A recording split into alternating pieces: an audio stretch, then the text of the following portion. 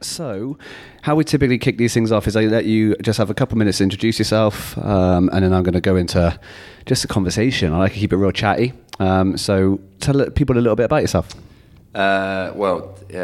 My background is football, always been football. I've experienced, obviously, playing professional game. I always say, whenever I meet someone, I know what it takes to make it, but I also know what it takes to be released or fail, as I used to call it. But I've been coaching for about 20 years, playing semi-professional. I've worked in the office industry, so done a lot of things. But my goal was to be in football and work with football. So if I couldn't play professionally, coaching was my own thing. And as I don't do well with authority, I think setting my own thing up was the best thing to do. Yeah. There you go. So how old is Wim's 11 It's now? 10 years this year. Is it? October is the 10th birthday, so it should be hopefully a big year. Yeah. We're going to look to kick off some festivities in the summer, some parties and a few things with everyone. Invite anyone that's been involved over the last 10 years. But it's been a journey. But I'm extremely proud to say that we've got to 10 years this year. So it's a big milestone. That is a huge milestone. So coming from someone that runs a business, I know it's there's always ups and downs and whatever, and it's any big milestone like that, it should be celebrated. So that's fantastic. And just give us a little bit of a rundown of Wim's 11, how it all works. And so Wim's 11 has ultimately got two areas to it now. We've got Wim's 11 Football Academy, which was the original name, and Wim's 11 FC. So about 3 years ago, it was just Wim's 11 Football Academy. We had our own development centres, and the main biggest thing was Little Nipper Soccer. That's the foundation of the club. The TOTS football is from 18 months. We've just started 12 to 18 month baby sensory classes. Wow. As well, which are incredible. Very, very tough to run, but they've been popular.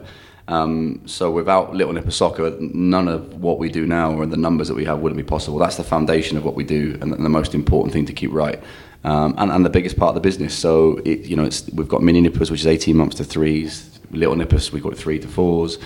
And then you've got the fast feet nippers under 5 to 6s, and our under 6s then have Wim's 11 development centres, and then feed straight into what we call our player pathway, which is Wim's 11 FC, which is the chartered standard, FA chartered standard club that we've got, and a Nike partner club. And we've got 16 teams at the moment, looking to move to 20 for next season. So you've already got 16 teams. Yeah, so under 12 and under with the biggest. Keep this real club. close to you. Yeah, so we're the biggest local club at under 12 and under, which is. It has its challenges, it's huge challenges. Team football is a whole different ball game, and I knew before I went into it a couple of years ago what it might entail, and I knew there'd be challenges, and I wasn't quite prepared for some of the challenges that it's been quite overwhelming, really. And to the point I was always reluctant to start teams up, and for many reasons that no doubt we'll go into shortly. But when I see the amount of children on a Wednesday night, you've got all 16 teams out there, over 100 children all training, all dressed in the Wim's kit. It's extremely proud, and that's what keeps me going, really. So it's been a long, tough journey the last 3 years. There's a lot of work in it. I take my hats off to all the volunteers out there that do all the other clubs. They do a great job. Not just obviously for Wim's, but the competitors that we play against as well. They all do a great job in football, especially the volunteers. And I'm just lucky enough that we've got the academy side of it that enables us to earn a living from it. Yeah, but it is tough. I see it because our boy Danny is he runs his under 7s at Shrivenham, under 7s, under 8s, and he's work as a PT all week. You come and do tutoring, and then on a Friday night when most people are going to be having the boys out and go and play, and then a Sunday afternoon game every week. So it's a big ask for people to volunteer to do it. I think so the Wim's FC, because it's a charter standard club, we have to have a volunteer side of it. That's an FA rule. So we have volunteer coaches that work. We have the paid coaches that some will do teams as well, and their full-time jobs. And if I'm honest, the guys might hear this, but the volunteer coaches are sometimes better than the paid. Are they? Because it's an escapism for them. Passion, reality. It's a passion. Their kids are doing it, and I've got a fantastic team of volunteer coaches. They're brilliant, truly, truly brilliant. They follow my philosophy and the identity that I want to see, the way my teams play. I want to see the way the boys train. They're hugely respectful of what we represent, and I can't ask for any more, really. So yeah, very, very proud of the coaches we get. It's tough trying to find them because obviously we've got 3 more teams coming through next year from under 7s, and they need volunteer coaches. So it's so tough, and I'm sure all the other clubs, Danny at Shrivenham will find this as well, to find that person that's willing to step up, take their badges, because you need the badges to do it. You can't just come and coach like you used to. Your dad used to take it, need nothing. Yeah. They all need their badges. They all have first aid, so it's commitment. It's time for them as well.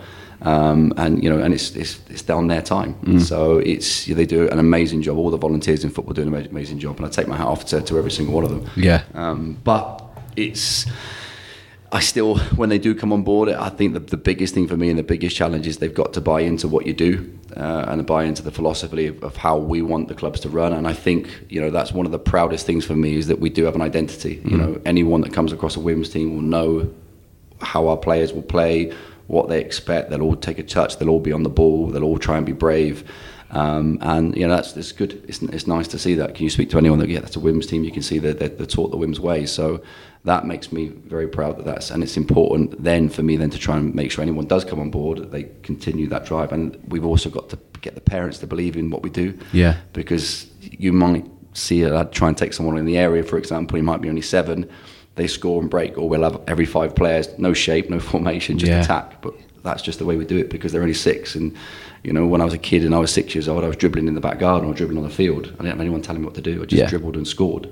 And I kind of want to give that message to all the players in a structured environment. And things like defending and things like shape and formation, they'll get when they're older. When you're playing mini soccer, just go and play and have fun and enjoy it. And it takes a very, very brave coach to see players do that in front of their own goal and potentially lose games and concede games and have the parents. Yeah, of course. Time. So, I've got to give credit to our parents, because the majority of them all buy into it. You're not going to please everyone, which I get and I understand. Someone's kid's going to sit out a game or whatever. Yeah, I think we've got a policy with North Wilts games, that because it is development football from U12 and under, there's no points on the bar, there's no tables, so everybody gets game time. And because of our player pathway, we actually evaluate all our players, so they're actually put into teams that represent their level of ability. Right. That brings its own challenge, though, right? It does, because you got everyone's kid's the next Messi. Yeah, there is that as well. Again, but we've been kind of lucky that because we have an evaluation process in place, and when people sign up, they know how we do it and what we do and what they expect. So you get the odd, he shouldn't be in that team, or he should move up, but you've got to stick to your guns, and it's tough to do that sometimes, and it works. Our current under 8 is probably our most successful group in terms of the size we have. We have 5 teams at under 8 level, what we call community competitive and kind of advanced, if you like, if we can call it advanced at that age. And we've got 3 of our 8s all progressed. They're all in kind of what they call the top division in North Wilts, which is the tough side of it. And they've developed and come from the lower leagues and up because of the way we develop them. And I see the development of players all the time, even our community players who are beginners, how quickly they respond and how quickly they get better as well. But it's managing it, it's managing expectations, it's managing your parents' expectations.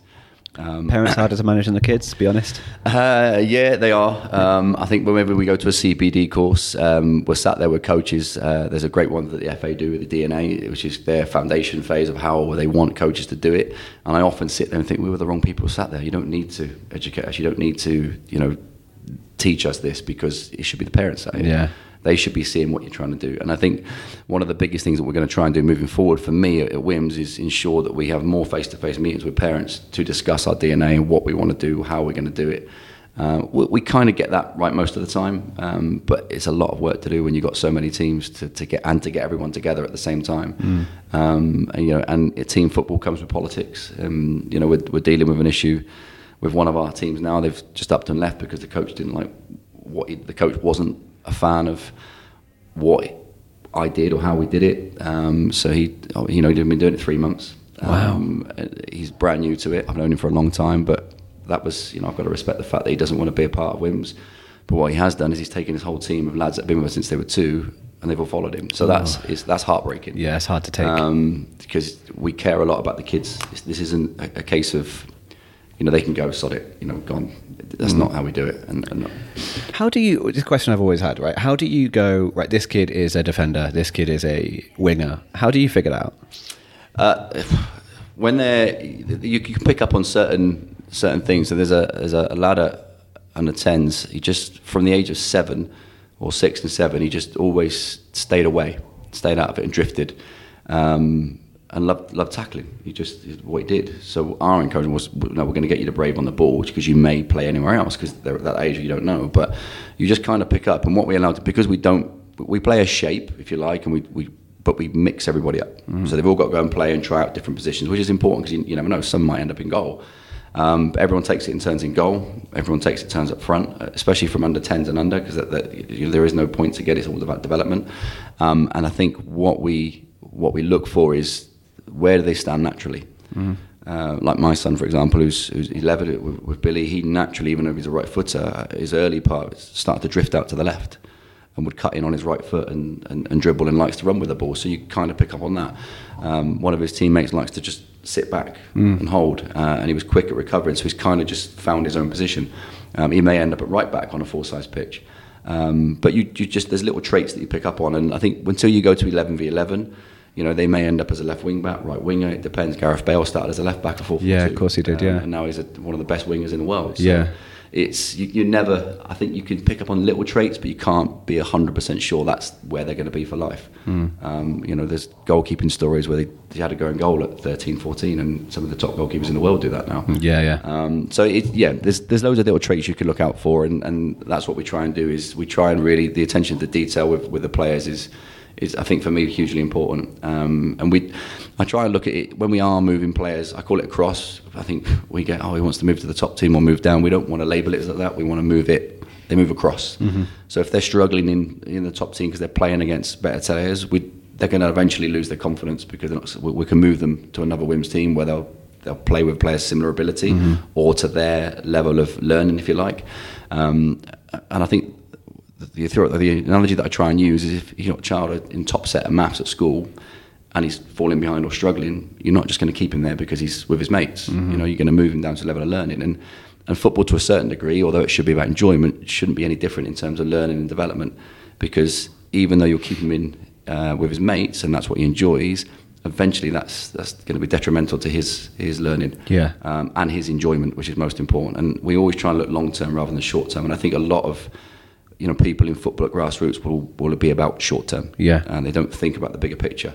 We've seen lads at 10 and 11 where they're 6 and 7 been playing for so long already, and they're falling out of love with the game already because they're bored. And it's keeping them engaged is tough because they start so young. I don't know what it's like when you were younger. There's a lot to talk about the same sport stuff now. I know in America it's a big thing. Like they should play seasonal, so basketball season, American football season, baseball, whatever it might be, and in order to try not to make them specialize, and it kind of works to make them kind of better in the sport that they choose in the end. So like a LeBron James used to play American football, and now you can throw a ball anywhere in the stadium and he'll catch it. Michael Jordan, baseball. I think senior schools do that here in England. You go to senior school, you do rugby, you do cricket, cross country. I did that. I went to Braden Forest and I did every sport. But it wasn't until I did it at senior school. But then in junior school, it was kind of a PE teacher ran it, and they weren't a PE teacher; it was a teacher doing PE. And you'd go out and they'd pick up it'd be beanbags, and stuff like that. So when you went to senior school, everything became sport specific, and I know they do that now. Obviously, the seasonal sports, which is great. But I'd encourage anybody out there to do more. And I know the pro clubs, the top academies, are encouraging kids to go and find other alternatives. A couple of the local pro academies, they do boxing. They go and do boxing training. A lot of them do that, don't they? Yeah, and these are important things. And I think when sometimes they play too much football. I think, you know what? They might do if it's structured. Yes, they do go to too much football or too structured. But it's no different to when you're a kid, because if you take them away from that, or they played out in the field, they go and play over the ball. When we were younger, we were outdoors every day playing football. I used to always play games. Finish school, come home, play football. So do they do more? I think they do more structured. But in terms of free play, maybe that's more what we like to encourage. To be fair, a lot of the time, kids aren't going out in the evenings for fear of whatever. So it kind of makes sense. They're replacing one with the other. And the crazy thing is, the world's probably a safer place now. Because we're more aware of everything that's going on. But we install that that fear. I try with my children to be a little bit independent and go out and play. We live in a nice area in Swindon, and we've got a huge field around the back of us. To get them off those PlayStations, to get them out of the house, and I think it's go out and play. Take a ball and go and play. So I try and install that with my children and that independence. But it's this day and age, it's tough. It's tough to do that. Interesting. So you said, I'm going to double back because you said we'll talk about it in a minute. Not wanting or not being sort of super keen to start new teams. Yeah, I think because of the politics that you surround. So what I'm going through right now with the under sevens, and all I care about is the children's enjoyment and children's development. That's it. I don't care about anything else in terms. But it's not as easy. It's never as easy as that. When you have to deal with the politics that come with team football, it takes away the enjoyment for anyone involved, and takes away enjoyment for me, because you're not just talking football. And I think the frustrating thing is if it was 16-year-olds, 17-year-olds, it's slightly different, because you do have different areas of the game that come into play, social concepts. But when they're just 6 and when they're just 7, it's just playing. I just want them to go and play. You don't want to be dealing with the gossip, and this player should be there, that player should be there, he should be doing this. And I guess because of the way we do it, that's partly our fault, because we open ourselves up to that criticism. But I think when you go back, let's talk our under sevens. Only 5 months before that, they're coming over as under sixes. There is not a single, unless the coaching's really bad, which you might get that sometimes. There's not a session that's been really great, or you get incidents which happen with any business. But generally speaking, they're under 6. They come and they just train. Yeah. There's no egos. There's no expectations, and they go into a team, and it changes completely. It just the whole thought process changes. And it's so wrong. It shouldn't change. They're only 5 months away from turning 7, or they are 7, but not even 8 yet. Away from that, they're in year 1 at school, and it's frustrating, because it should just still be about the individual and about the player. But now all of a sudden they have to be team players. Yeah. They should be stood in shape. They should be formation. You're not playing. There's no defenders. 2 should stay back. I think, well, no, because again you go back to that being brave and losing games. You learn a lot from losing games, because all I'm interested in is playing. And I heard a story the other day about a Dutch coach that was taking a youth team over there, and I think one of the Ajax players, I can't remember his name now, was the reason behind the story. And the goalie was throwing it to him, and he gave it away for about 7 times in a row, and they scored. And the parents were going nuts. But the coach said, take it again, do it again, roll it to him again. And he got out. So eventually he got out. And now, because the coach was brave enough to go, no, keep going. I don't care if we concede goals. Who cares?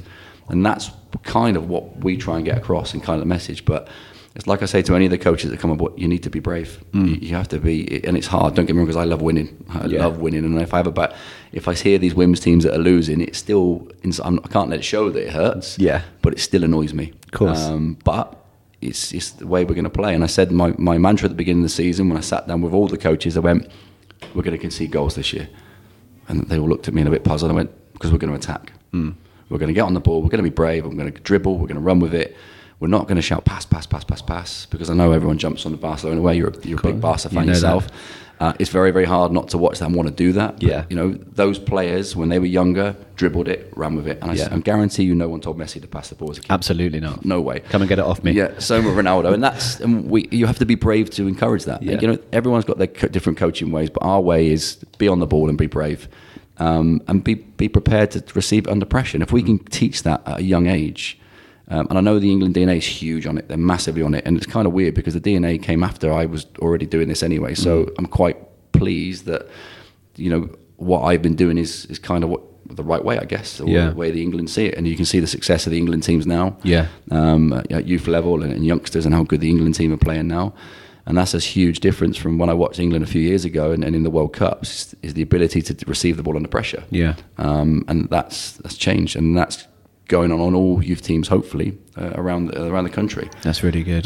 So it's tough, but you've got to be brave. That's the biggest key word, brave. Yeah. Be brave. Have you had, 10 years, when you first started, have you had any players that have gone on to... I think as a club. So another reason why I set Wims FC up is because when obviously they got to 5 years old, we lost a lot of customers because they all went to play for teams. Yeah. We didn't have that in place. So a few years ago, I just decided, probably because of Billy, really, because he was 11. He's always wanted to stay with Wims, and Noah, my stepson too. I just created 2 teams. They're only a year apart. I think so we went under 8. We were just playing some friendlies, and I just made the decision. You know what? I think we're ready. So we kicked off our first inaugural season in the North Wilts League with 8 teams. Straight off. Some just do 1 or 2. We went straight with 8 teams, because we had the numbers, and that's the key about the foundation. So our under 5s right now will be going to under 6s, and then we will try and open up a whole different way of coaching from the fun, crazy. We're still that silliness will still be there because they're still so young. We have to remember that, but that pathway is so important. So right now we've got 45, 50 under 5s, which we want to be able to do 45, 50 under 6s, and then they go to under 7s. We're not going to keep them all, but that's potentially another 4 teams coming through in 2 years' time. So there's a lot of work to do, but we have to obviously keep them happy and keep them enjoying their football. When they get to under 6s now, we've introduced a rule they have to buy a women's training kit. So they train first, and the under 7s will be ready to go. So these children see these under 7s in this kit, and we're like, okay, they can see they want that kit. They will graduate towards it. Get their own little squad numbers that are unique to them. So once regardless of the level of ability, if say our community beginner had number 11, no one else in his age group can have that number. That's his number now for his lifetime. And we got someone wearing 99. Someone wearing 45. I think he's a little boy, 27 now. He has it on his school bag, on his lunchbox. So these are great little stories I like to hear. And I always used to say, these are sometimes things that you only get at a higher level of football. Why can't everyone have that? Let's just have an environment where everyone can have that. And I like to think that I've seen a number of teams change in terms of the way they look, how they dress, standard kit gone up. And I like to think on a small part, women's have had something to do with that, because we've often been accused of sometimes being a fashion parade, but I believe in uniform. I believe in looking the part across the board. Professionalism, right? Absolutely, yeah. And the same with the coaches as well. There's nothing worse frustrating. And I get it. They're volunteers, and it's expensive. Gear is expensive. You might know that yourself. It's not cheap. But I want every coach to be wearing women's gear. I don't want someone to be in a pair of jeans and just a women's top. It's not professional for me, and not the look that I want. And I hope at one point, rather than just go, right, you can get DBS, you can get your first aid, etc., that everyone that represents a club will have a name tag, or in terms of a coaching like a lanyard, and they wear a uniform, because I think that's hugely important. And you can then identify who's coaching. Sometimes you go and watch games and you can't identify who the coaches are as opposed to that. And I think I really appreciate where people come from. It's expensive. We've only got one team, the budget's tight, but I think it's a case of the FA maybe helping more and funding it a little bit more, reducing the kit, especially the Nike partner clubs as well. There's a lot of money going into the game, so let's dress them. Let's dress them. If they're struggling, let's dress them. And let's help. And I call to all businesses really. If they, there's no better way. We're looking for a new sponsorship as well. But any sponsorship can help. Not just WIM, but any team out there. Get involved in kids football or grassroots sport, because it is hugely beneficial for the children, for their social mindset, and life in general. But good. So we also, before we went on air, we were talking about a couple of your playing days stories. So I particularly like the Glenn Hoddle one. So just I want to bring that one back up. So go ahead to that one. So basically, Glenn Hoddle made me look silly. No, I think it came from you asking him. Obviously, he's the best player I've played with. Now, I was lucky enough to come up through Swindon as when Glenn Hoddle was first team coach, and I just started when Ozzy Ardiles was there, so he'd set up a new way of playing. And you think about formations and playing 3 at the back and sweeper. Glenn Hoddle was doing that at Swindon in the Championship, 25, 30 years ago. And growing up and watching him every week. Being in mind, even though I'm not a Tottenham fan, he was still an England hero of mine. He was out of this world, and I was very, very lucky enough to watch him. When he went to Chelsea, I was in Swindon's youth team, and we had a reserve fixture away at Stamford Bridge. And I think I was in awe. I knew that he was starting and he was playing. Oh, this is amazing! I get to watch him play, and I'm this close to him. It was brilliant. And he even said hello, Wims, at the start of the game, because obviously recognised us from Swindon days, which was even better. And I love that about him and John Gorman. John Gorman was brilliant at it.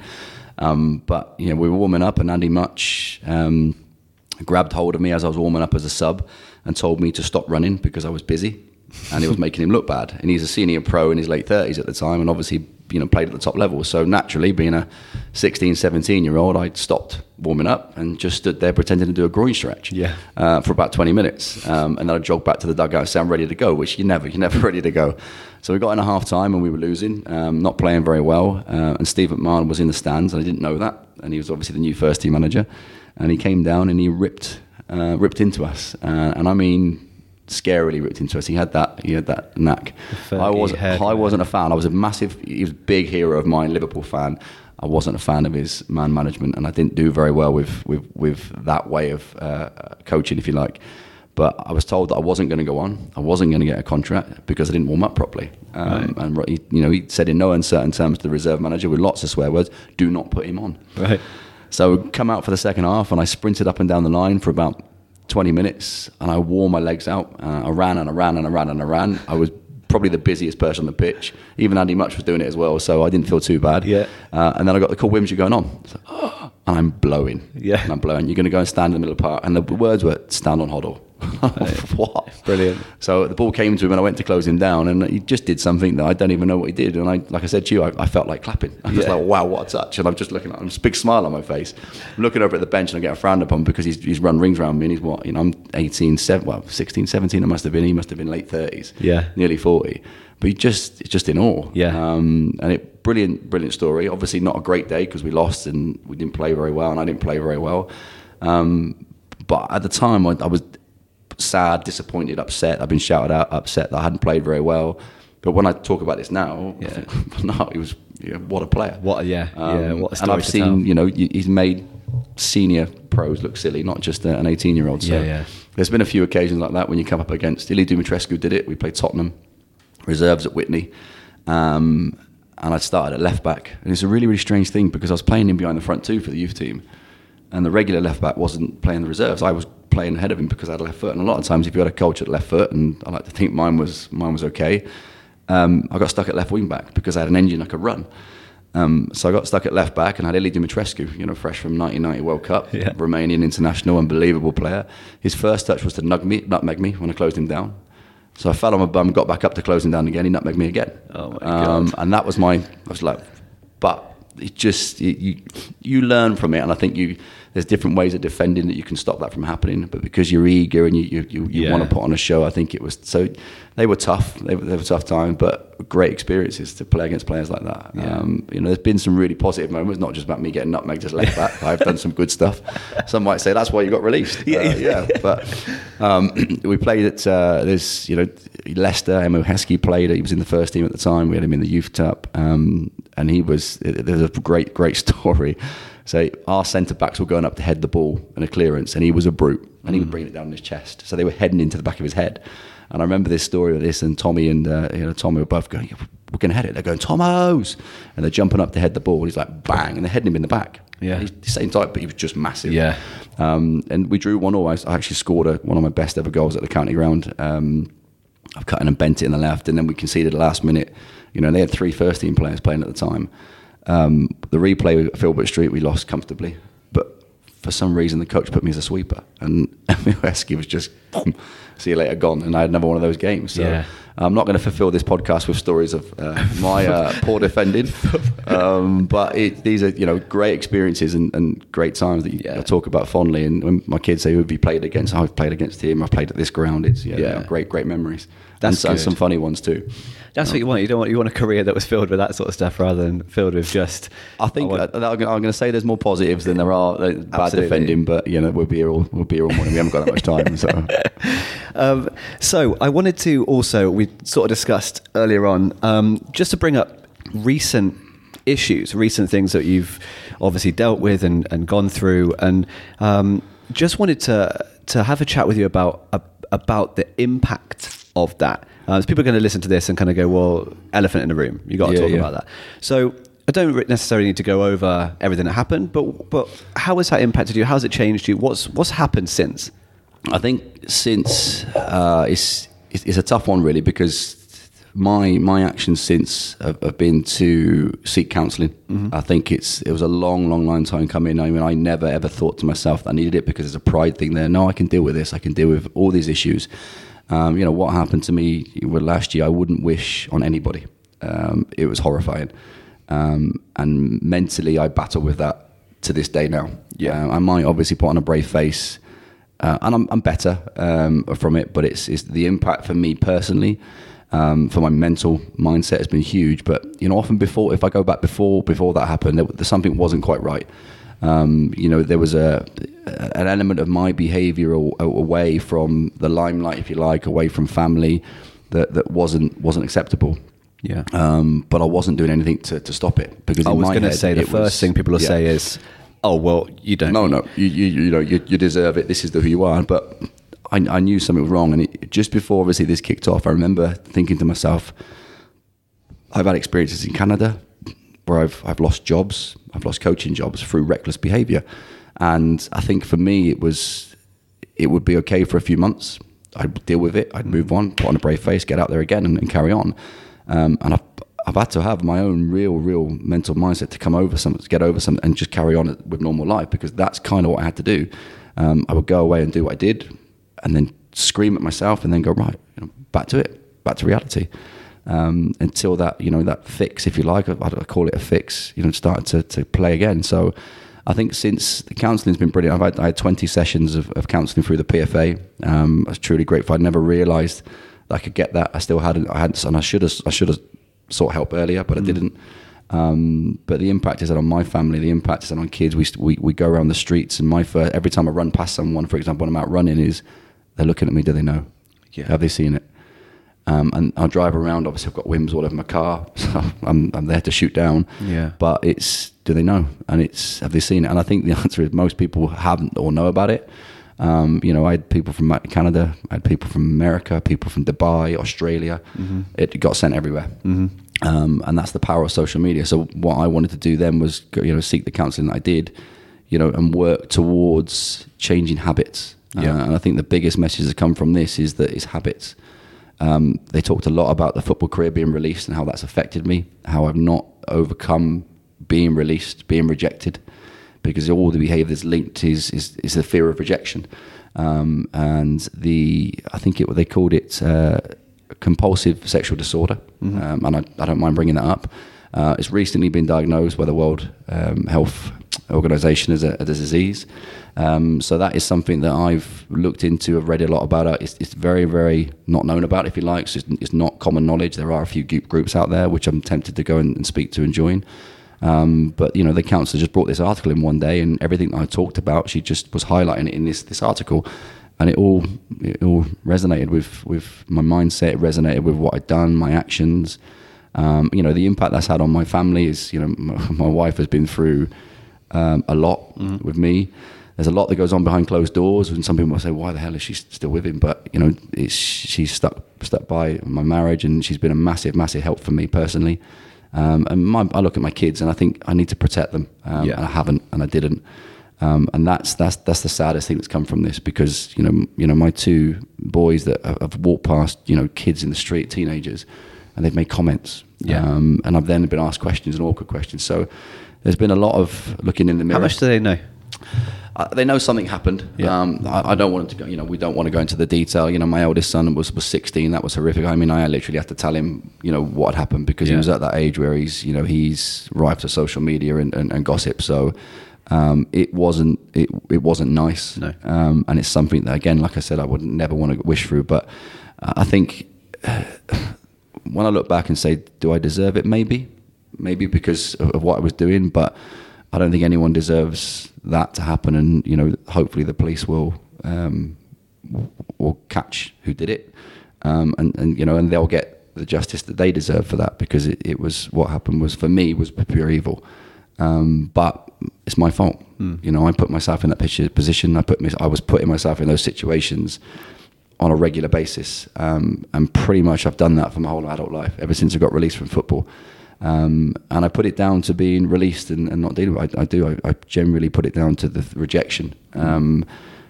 Being from the age of 9 to 18 and being the best thing since sliced bread. You're put on a pedestal. You're put onto this mantra of being a great player. You're patted on the back all the time, to then being gone, dropped. And I never dealt with it. Up until the age of 30, I still think I was going to make professional. That was my mindset, because I went out to play semi-professional football, and I was like, who's watching? Someone's going to be watching. I need to have a great game, because I still wanted to make it. And my mates would often go, let the dream go, Williams, let it go. And I struggled with it, and I did struggle with it. And I've since this has come through, the amount of support from me personally has really, really surprised me. And I'm massively, massively grateful for it, because, I thought everyone was going to hate me. I was going to say, did you get a lot of backlash? 2 death threats. Really? Yeah, I had 2 death threats, random phone calls. We were getting phone calls in the middle of the night with typical drunk guys, probably down the pub on a Sunday, watched it and seen it, and we're discussing it and talking about it. And so the phone naturally ring me up, talk about it, and pretend to book their children on with fake children, and then make a reference to what they saw. So, there was GIFs out there or whatever they're called on social media. There were Twitter messages and stuff like that. The biggest thing for me impact-wise was, with the loss of our support in Imagine Cruising, the sponsorship, they pulled out immediately. We had 2 schools pull out immediately, and these were like, wow, this is...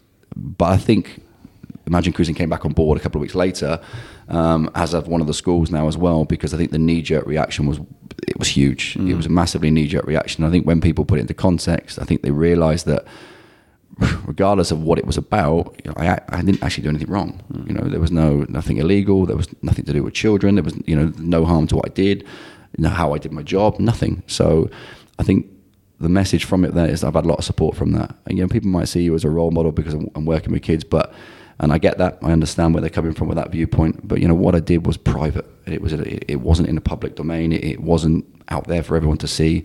It was between 2 consenting adults. And yeah, I'm not going to sit here and make excuses because I was in the wrong for what I did and what I was doing and what I was doing at the time. And I think the positive that's come from this is that I've hit rock bottom personally, and it's enabled me to really, really go and get the counselling and take a look at myself and try and make these changes to move forward and to improve. And to protect those closest to me and to protect what means the most to me, which is obviously Wim's 11 and the business. And, that's my goal and what I want to do and how I'm going to go about it. Yeah. I suppose, do you know what? It's if you just sat there and said constantly, like, I've hit rock, but I'm the victim, then people probably could rightly say, well, hold on a second. Yeah. But if that's how you're hitting it head on, like I didn't hear much from you afterwards. I didn't know what your strategy was once everything happened. Whether you were like, right, I'm going to do some sort of a release. Were you getting phone calls from parents, or were people just like, whoa, I'm just going to back off for a minute? Like, how did that? I think it was, so the day it got out, the night it got out, the next day I was out on the field coaching, facing everybody, the very next day. And I've done that since. Did you address it or no? No. So it's a tough thing really because, and it's strange really, because I spoke to a parent at one of Billy's Swindon Schoolboys games. We were chatting away and I was talking like this, so discreet. He went, what's happened? Oh, wow. I just assumed everyone knew. Yeah. And that's kind of like, well, I don't know who knows and who doesn't know. And I think there's a demographic of where it went. Mm-hmm. And then from that demographic, people have got wind of it. But, I'm not a fool to say it was shared everywhere. But I think it's I didn't want to release anything purely because of the police investigation. Yeah. That was one of the other things. I just wanted to go about protecting my family, working on me, and loving me again. I think that's been a long, long time since, I might come across as quite a confident guy, maybe a little bit arrogant. Someone described me as Marmite not so long ago. A parent, at least he's consistent, but you love him or you hate him. And I think it was. But there's more to me than meets the eye. I'm a big family person in terms of how I am with my children at home. I'm attentive at home. There's a different side to me that only certain people will see. I don't let people in. And I think for me, it was just a case of focusing on those and for what's important, because what I was doing, I wasn't. I was forgetting about those. Yeah. I wasn't protecting anybody. My coaches, my staff, these are all people that have been affected by this. And they've, my volunteer coaches have had to deal with questions. My wife went to she's our safeguarding officer, and she went to a safeguarding event, and another chairman came up to her and went, "Oh my God, did you hear about the Wims?" And she's like, "Well, yeah." And she went, "I can't believe this. He's still there. He's still at the club." And she went, "Oh, actually, he's my husband." And she went, "Oh." So it's, she's been put in questions like that, and had to not only to deal with the humiliation of seeing, what happened. She's had to deal with a lot, and I credit to her. She's, with the 2 young children that we've got and our own, postnatal depression that she suffered with Jude. I take my hat off to her because she's been an incredible strength, and I sometimes might not show that, and I get a bit impatient. But it's baby steps and one step at a time. So I've often thought about, this is the first time I've spoken about it publicly. Yeah.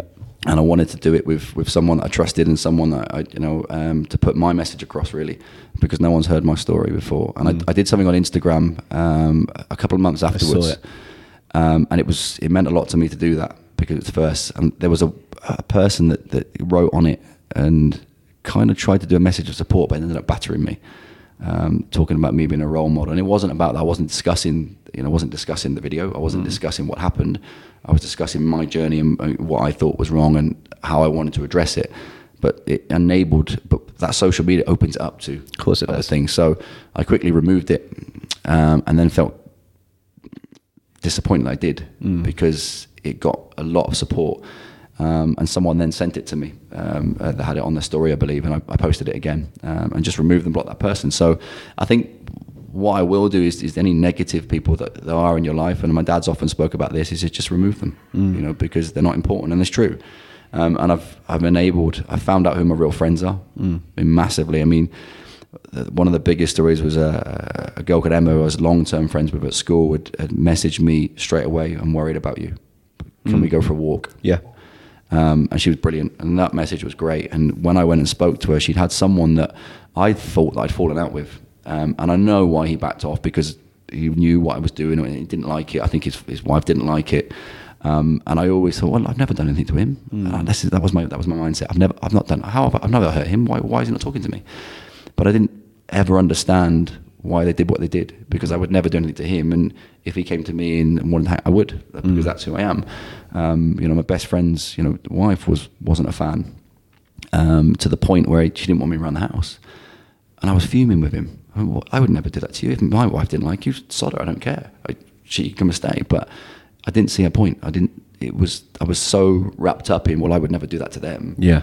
Didn't see how the effect that has on them. So it's kind of opened up my mindset, which I think was hugely important for me to do, to the point now I understand. And when Emma spoke to me, went for this walk, she went, look, Mark, his name was Mark, I don't need to say his last name. He's phoned me and said, I'm worried about him. I've not heard from him. He's not spoken to me, but he'd actually reached out to someone else. I'm worried about him. Can you speak to Tomo, who was my best friend in Canada at the time? Can you speak to Tomo and make sure he's okay? Yeah. I saw him. I've seen him out and said hello. I've not mentioned it to him. I want to go and say, look, thank you. I know what you said, but I just don't feel, he's got his reasons for saying that. We've known each other since we were kids. Yeah. So it meant a lot to hear things like that. There are people that have also backed off, which I understand and I get. But the important thing from this is some valuable life lessons have been learned, and I'm addressing them. Yeah, that's the main thing, that I'm addressing them. And I'm not going to say here that everything's perfect right now or rosy, because there's a long journey ahead. It's only been several months, so there's a lot of rebuilding to do, not for myself, which will bring me onto the fitness side of things, which I've kicked back into as well, and I'm very, very proud to say that I've got into that now. And it's massively, massively helped. I was listening to Danny about mindset on his Kilimanjaro story, and I agree with him so much. Yeah, it's hugely. The story gives me goosebumps. Listening to him talk, that final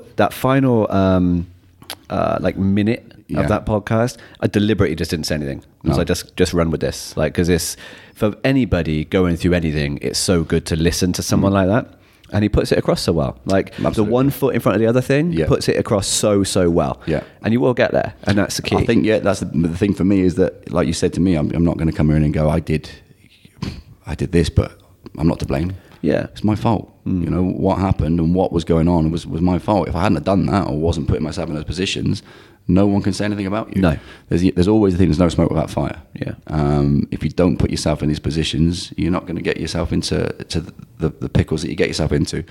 And I think, and it's crazy really, because January the 1st, I know it's cliche, it's New Year's Day, I've been out day, and I think Christina had gone with the kids with her mum, and they'd done this separately. Obviously, when it all kicked off, their plan was to pull away and whatnot. So I was sat there on New Year's Day, and I was on my own.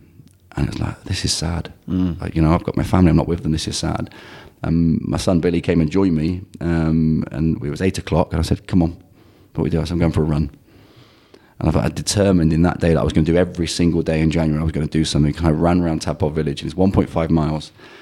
And I'm an ex-pro, and Pride fitness was my thing, and running was my thing, and I was blowing. And I remember running in big, thick tracksuit bottoms, just a hoodie, and I would never do that. I just had to go and do it. Made sure my phone was in my pocket for my steps. Still haven't got my Fitbit sorted, but it was like, need these steps, got to get these steps. And I ran around, it was 1.5 miles, and I did it in like 13, 14 minutes, which was shocking for me. And in my head, I could still run quick, but I'm 41, I have to understand my capabilities. And since then, I've done something every single day, with the exception of maybe 2 days. I think through January to Feb, I was ill. I'd run myself into the ground, and my body couldn't cope with it, and shut down on me for 2 days. But I've had no more since January the 1st to today. I've never taken any more than 2 days off doing something. It's good. So it's been a great story fitness-wise. Obviously, I've watched a lot of the T2 stuff. I've been around you guys now for a while and seen what you do. I follow Brad Gray, I believe he's an ex-Juice Review as well.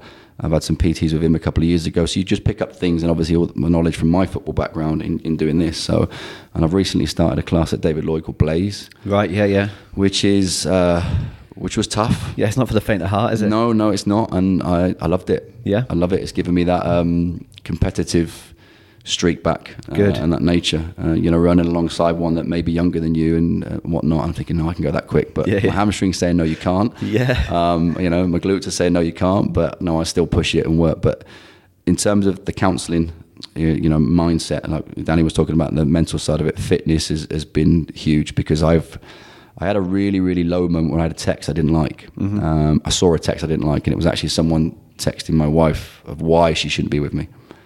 And I read it and I saw it, and it hurt. It really, really hurt, because they don't know. They don't know what's going on. And what I would have done before was I would have gone and sought out, not praise if you like, but attention. I would have gone elsewhere and gone, right, I need attention. Yeah. I need someone to make me feel good. And that's what I did. But this time I turned it around and I went out for a run. I put everything down and I went for a run. And I did 5-6K, quick, aggressive. And I came back and all that negativity had gone. Yeah. And it was, right, that's good, I feel better now. And I was then able to go and talk about it without reacting or being angry. So it's been tough. I'm not going to sit here and lie, and talking about it is tough. And I get nervous talking about it. I was nervous coming here. Yeah, of course. And want to address it, but it needed to be addressed. It needed to be talked about, because it's not just about that. I'm not just that. Yeah, of course. I don't want that to represent who I am and what I've done, because I've worked very, very hard in building WIMS to where it is. But I need to remember what's important and continue along this journey and not let it slip. Yeah. That's the most important thing. That's the key. Positive habits day by day. That's good. But that's what I said to you before. And when we booked this, it was the same thing. You can talk about it by all means. Let's, it's an environment where you can. It's obviously not what we're known for in terms of our conversations with people. But what we want to try and do is to give you a chance, just uninterrupted, to tell me what's going on. And it's but for me, it's all about going, right, I need to know about the person. I want to know about the person. Yeah, I think it's what I wanted to achieve from coming on. And again, it might be different from what your typical T2 podcast would be about, but it's irrelevant. It's relevant in terms of my background is sport, is football, professional football, semi-professional football. And I think you guys mentioned it the other day in terms of the podcast, where you talked about, you look at a Premier League footballer on the outside, everything's fine. Yeah. You don't know what they're dealing with on the inside. Gary Speed would be one. And I have to say, with what happened with the video, there's people that's committed suicide with stuff like this. Yeah. I wouldn't say I was close, but it entered my mind because you're low. You're very, very low. And like the counsellor said to me, you need to give yourself credit because you've got up every single day, put one foot in front of the other, and you've carried on with life. Yeah. And that was a great message from her. Really, really, it hit me hard. And I've done that, and I'll continue to do that, and I'll continue to work towards finding a cure. It sounds really strange, but making sure that I'm better. Yeah. And it is mindset. It's a mental mindset. And do you think this thing gets fixed and it leaves you, or do you think you just continue to work? I think I just need to continue to have a period of time. That's the biggest thing, because there's never been a period of time where I've not gone with doing something. So I think once I can look back and go, you know what, kind of like an alcoholic, if you like, he's been clean for 2-3 years maybe. And I think once I can look back and go, I've done that now. Maybe you're out of this. You've come out the other side. And that's my goal, is to do that. Habits like phone. Phone is a nightmare. I was glued to it. I mean, it caused anxiety because I wouldn't sleep, not knowing who was going to text me, not knowing what I was going to get, what messages you were going to get, because I'd put myself out there. I'd done that. Yeah. I'd have it by my side all the time. You know, I'd pretend that it was fine. I wasn't on it, but I was. You'd be searching for it. So there was a lot of removing, a lot of blocking, and ignoring, and also being open and honest. And I sat down and pretty much told my wife everything, every little detail, which was one of the hardest conversations I've ever had. And I didn't want to do that. I wanted to draw a line in the sand and go, right, can we just move forward? But for her and for us, it wouldn't work. So there are some very personal stories that have come from that, and it's been good to get that out there. But now it's up to me to keep it that way. Yeah. Because if I start creating new stories, like I said with the no smoke without fire thing, then I've got my own self to blame again. Yeah. So it's breaking habits. That was the biggest thing, and not replacing the void, if you like. And the void in my life, I think the counsellor, she addressed it as the empty face in the crowd. So when you're growing up, you've got your family there, everyone's supporting you, everyone's watching, you've got the buzz of playing, and you've got people watching you, and that just it all disappeared. So I was replacing it with other things. So it's finding other things to replace that void. I think fitness is one of them, spending more time with the family. I've not done since September last year. I haven't picked up my laptop or phone past 6 o'clock in the evening since. That's positive. It's been, and I think Kristen said, well, if you need to do work, you have to do it. I said, no, this is what I'm going to do. I'm not going to know unless I'm coaching, which is 6 till 7. It goes away. Yeah. I used to be up at 2 in the morning replying to messages, and it just created a whole bad environment for me. You know, you're all over the place. You know, organisation wise, I'm productive, and then when you did have time, I was off doing my thing. Yeah. And just nothing was right. So things had to change and habits had to break. And I've gone back and I've recalled on past memories in terms of fitness and how good I felt when I trained or when I trained every day. And that's been a massive help. You should take a leaf out of Danny's book and book yourself some little challenges. Yeah, no, that's what I think you should do. You're not the first person that said that either. Yeah, do a 10K, do a half marathon, do a 3 peaks. Do you know what I mean? Do something like that. That'll give you. Well, my first challenge was obviously getting back into it. Yeah. The next challenge was I used to run. I remember doing a mileage. Castro used to work at Castro back in the office days, and you know the office days were good because it was to enable me to coach and to play football semi-pro. I needed a full-time job, so I was doing 70 hours a week, and I've got that in me, that graft and that work ethic in me. So Castro did a GTX high mileage launch, and part of the way to promote it, because they had a gym downstairs and they were about fitness, was to run a mile as quick as you can. And I did 5 minutes 9 seconds, which was like, you know, that's quick. It's relatively quick for a mile. I can do that. I can run. And my challenge was to get to a 6 minute mile again, because I was doing 7.5 minute, 8 minutes, and I was blowing. I didn't feel great. So a couple of weeks ago, and I put it on my Instagram story how proud I was afterwards. I got to 5 minutes 56. I was dead chuffed, really, really chuffed. 41, and I'd done that. So the next challenge, okay, I can beat that. So I did 5:49. Yeah. And that's a mile. So these are little goals I'm trying to set myself. You know, in the Blaze class, it's like, right, on an incline 5, 24 speed, you know, in the sprints, which I've achieved, but I think my hamstring's going to pop, so I don't trust it. So the next step is to go to rehab or back to fitness. I think Luke does it as well, and go and see them and get it checked out, to make sure I can then perform. And then the next challenge from there is 10K, because I've done just below that.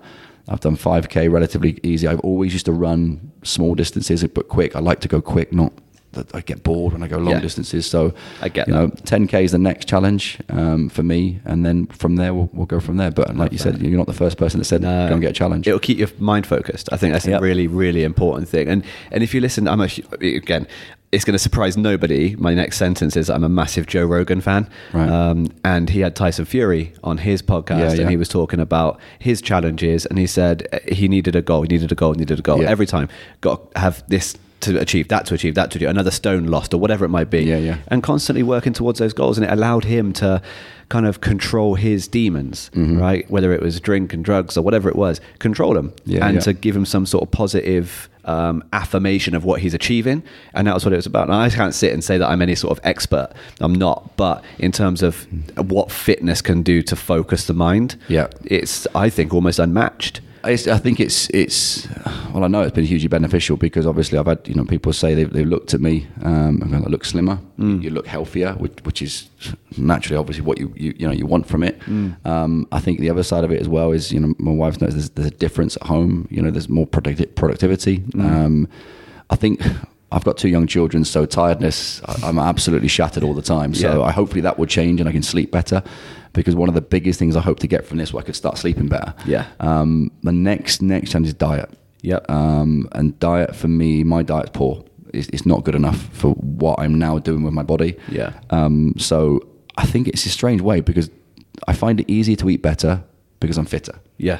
I'm more aware. You don't want to waste that effort. No, yeah, exactly. So I'm coming, but because I feel better as well, I think. You go and have a bad meal like fish and chips, and my dad does the best fish and chips at his fish and chip shop, so I'm not going to grumble too much. But you used to eat stodge, and you feel awful. And I was putting this in my body on a daily basis, and that's even as a professional footballer back in the day, we didn't eat very well. We weren't educated properly. Yeah, it's a different day. It's so much different now, and I've got people around me like Nathan who's gone vegan or Segan, it's called, and the why he's done that, and Luke who's now full on vegan. So you're influenced and you see people do these things and the changes in their bodies and you're like, can I do that? Can I go vegan? I'm thinking, no, I can't. I love my meat. I like my chicken. I like my steak. But I can make changes. I don't need to do what they're doing because they're elite athletes now and I don't need that. But for my own well-being, diet is I guess diet's the next challenge for me is eating better. I've got up this morning, I had watermelon, banana and some water. Love that. I'm still hungry. Bacon roll. I smelled a bacon roll as I came in. Oh, can I just get a bacon roll and just push in towards lunchtime? Yeah. And I got my vices like Starbucks and Coca-Cola, which I've had for life. Yeah. Starbucks is, and I have a grande peppermint mocha, which is ridiculously full of sugar. Yeah. And it makes your belly feel gross. And it's so easy to go, we're going to go out for a coffee, and that's your coffee of choice, and it's a real every problem. Day. I will drive out my way to Membry Services to get a Starbucks and get my peppermint mocha. But again, I can just I've had a cappuccino this morning, which was lovely, really nice with skinny milk. But it's like I'm craving that peppermint mocha. But if I can break those habits, financially it would be brilliant too because I spend so much money there. It's just cutting those things down too. I think a lot of the time people go cold turkey on things. If you need to, do it. Yeah. But you don't necessarily have to, taking 5 of those a week and going down to 2 is a massive, not only calorie save, but sugar save and whatever else. So that's already positive. Exactly. Do you know what I mean? It's I think cold turkey, I always used to, my opinion was, and I was quite arrogant in this, if you want to stop, you just stop. Yeah. No, that's not the case. It's not as easy as that. Just do it. Yeah. No, it's not as easy as that. I mean, come on, for 20 years now, I've had, compulsive sexual disorder of some sort, if we want to call it that, and I've not stopped it. No, I didn't stop it. So it's a habit. It's breaking habits. Food is the same. Coca-Cola is the same. You get that quench. Lack of willpower, I think my wife called it. My dad called it, you got no willpower. He's always said to me, you got no willpower. I have. And I'm like, yeah, I have. No, I have. I can do this. And then I go and get a Coca-Cola from the fridge because it's ice cold and it's dripping with condensation. What sort of shape's your dad in working in a fish and chip shop? He doesn't eat it. He stays away from it. He has done for years. Yeah, well, he obviously he'll have the odd time now and again, but he's a scuba dive instructor. Right. Very highly qualified, so scuba dive medic, and he's right up there on the PADI scale. So that was his next stage of life, really. From the age of, I think, late 30s, he'd stopped playing football after breaking his leg, and he got into scuba diving, and it kind of consumed him, really, because he took on from there. Yeah. But my mum and dad separated as well, which was sad, especially for my mum because she's not dealt with it very well, and she's got a similar journey to me in terms of her mental mindset and overcoming demons. And I think it's so I've seen that at close hand. She's been through a lot, breast cancer, losing her parents in the same week, so that she's had loads of battles, with herself and self-esteem. So it's tough to see that. But my dad's journey was one of, I think he just saw his kids grow up. He said, I'm done now. I'm going to live my life. Yeah. So he's moved down to Torquay now, I believe. He's got a new fish and chip shop down there right outside the ground, football ground. We went down there for the first time the other week, and they were the typical Lemon Place fish and chips. They were still the best. Yeah. But it's kind of, I didn't want it. I think it was sad to see we don't see him as much because of the way and the impact's there. But I'm pleased for him to a certain degree that he's doing what he wants to do. Living his life. I don't think he gets to scuba dive as much because the new shop is taking up all his time, and he is 62 now, so he's still got. I think diving wise, I'm not sure he gets to go out as much as he'd like to. I think he still want to do it, but it's hard. It's a tough graft. But he's been out to the Red Sea. He's dived in all different places, so he's lived his life. Yeah. And so he's in, relative. I'd say he's in good shape for a 62-year-old man. So fair play to him. Good. Listen, I hope today is as hopefully you're not. Your nerves weren't justified. I guess is the best way of putting it. And that you've kind of got a conversation on what you wanted to. They were good nerves. I think so. Yeah. Like I said before, we don't need to go into full detail, but it's good to kind of have a chat about things. And I wish you every success in terms of obviously getting to where you need to be, the challenges and the goals that you set for yourself, but also for the business, setting up those extra 4 teams, and I wish you every success with that. It might be the hardest challenge for you. I think that will be,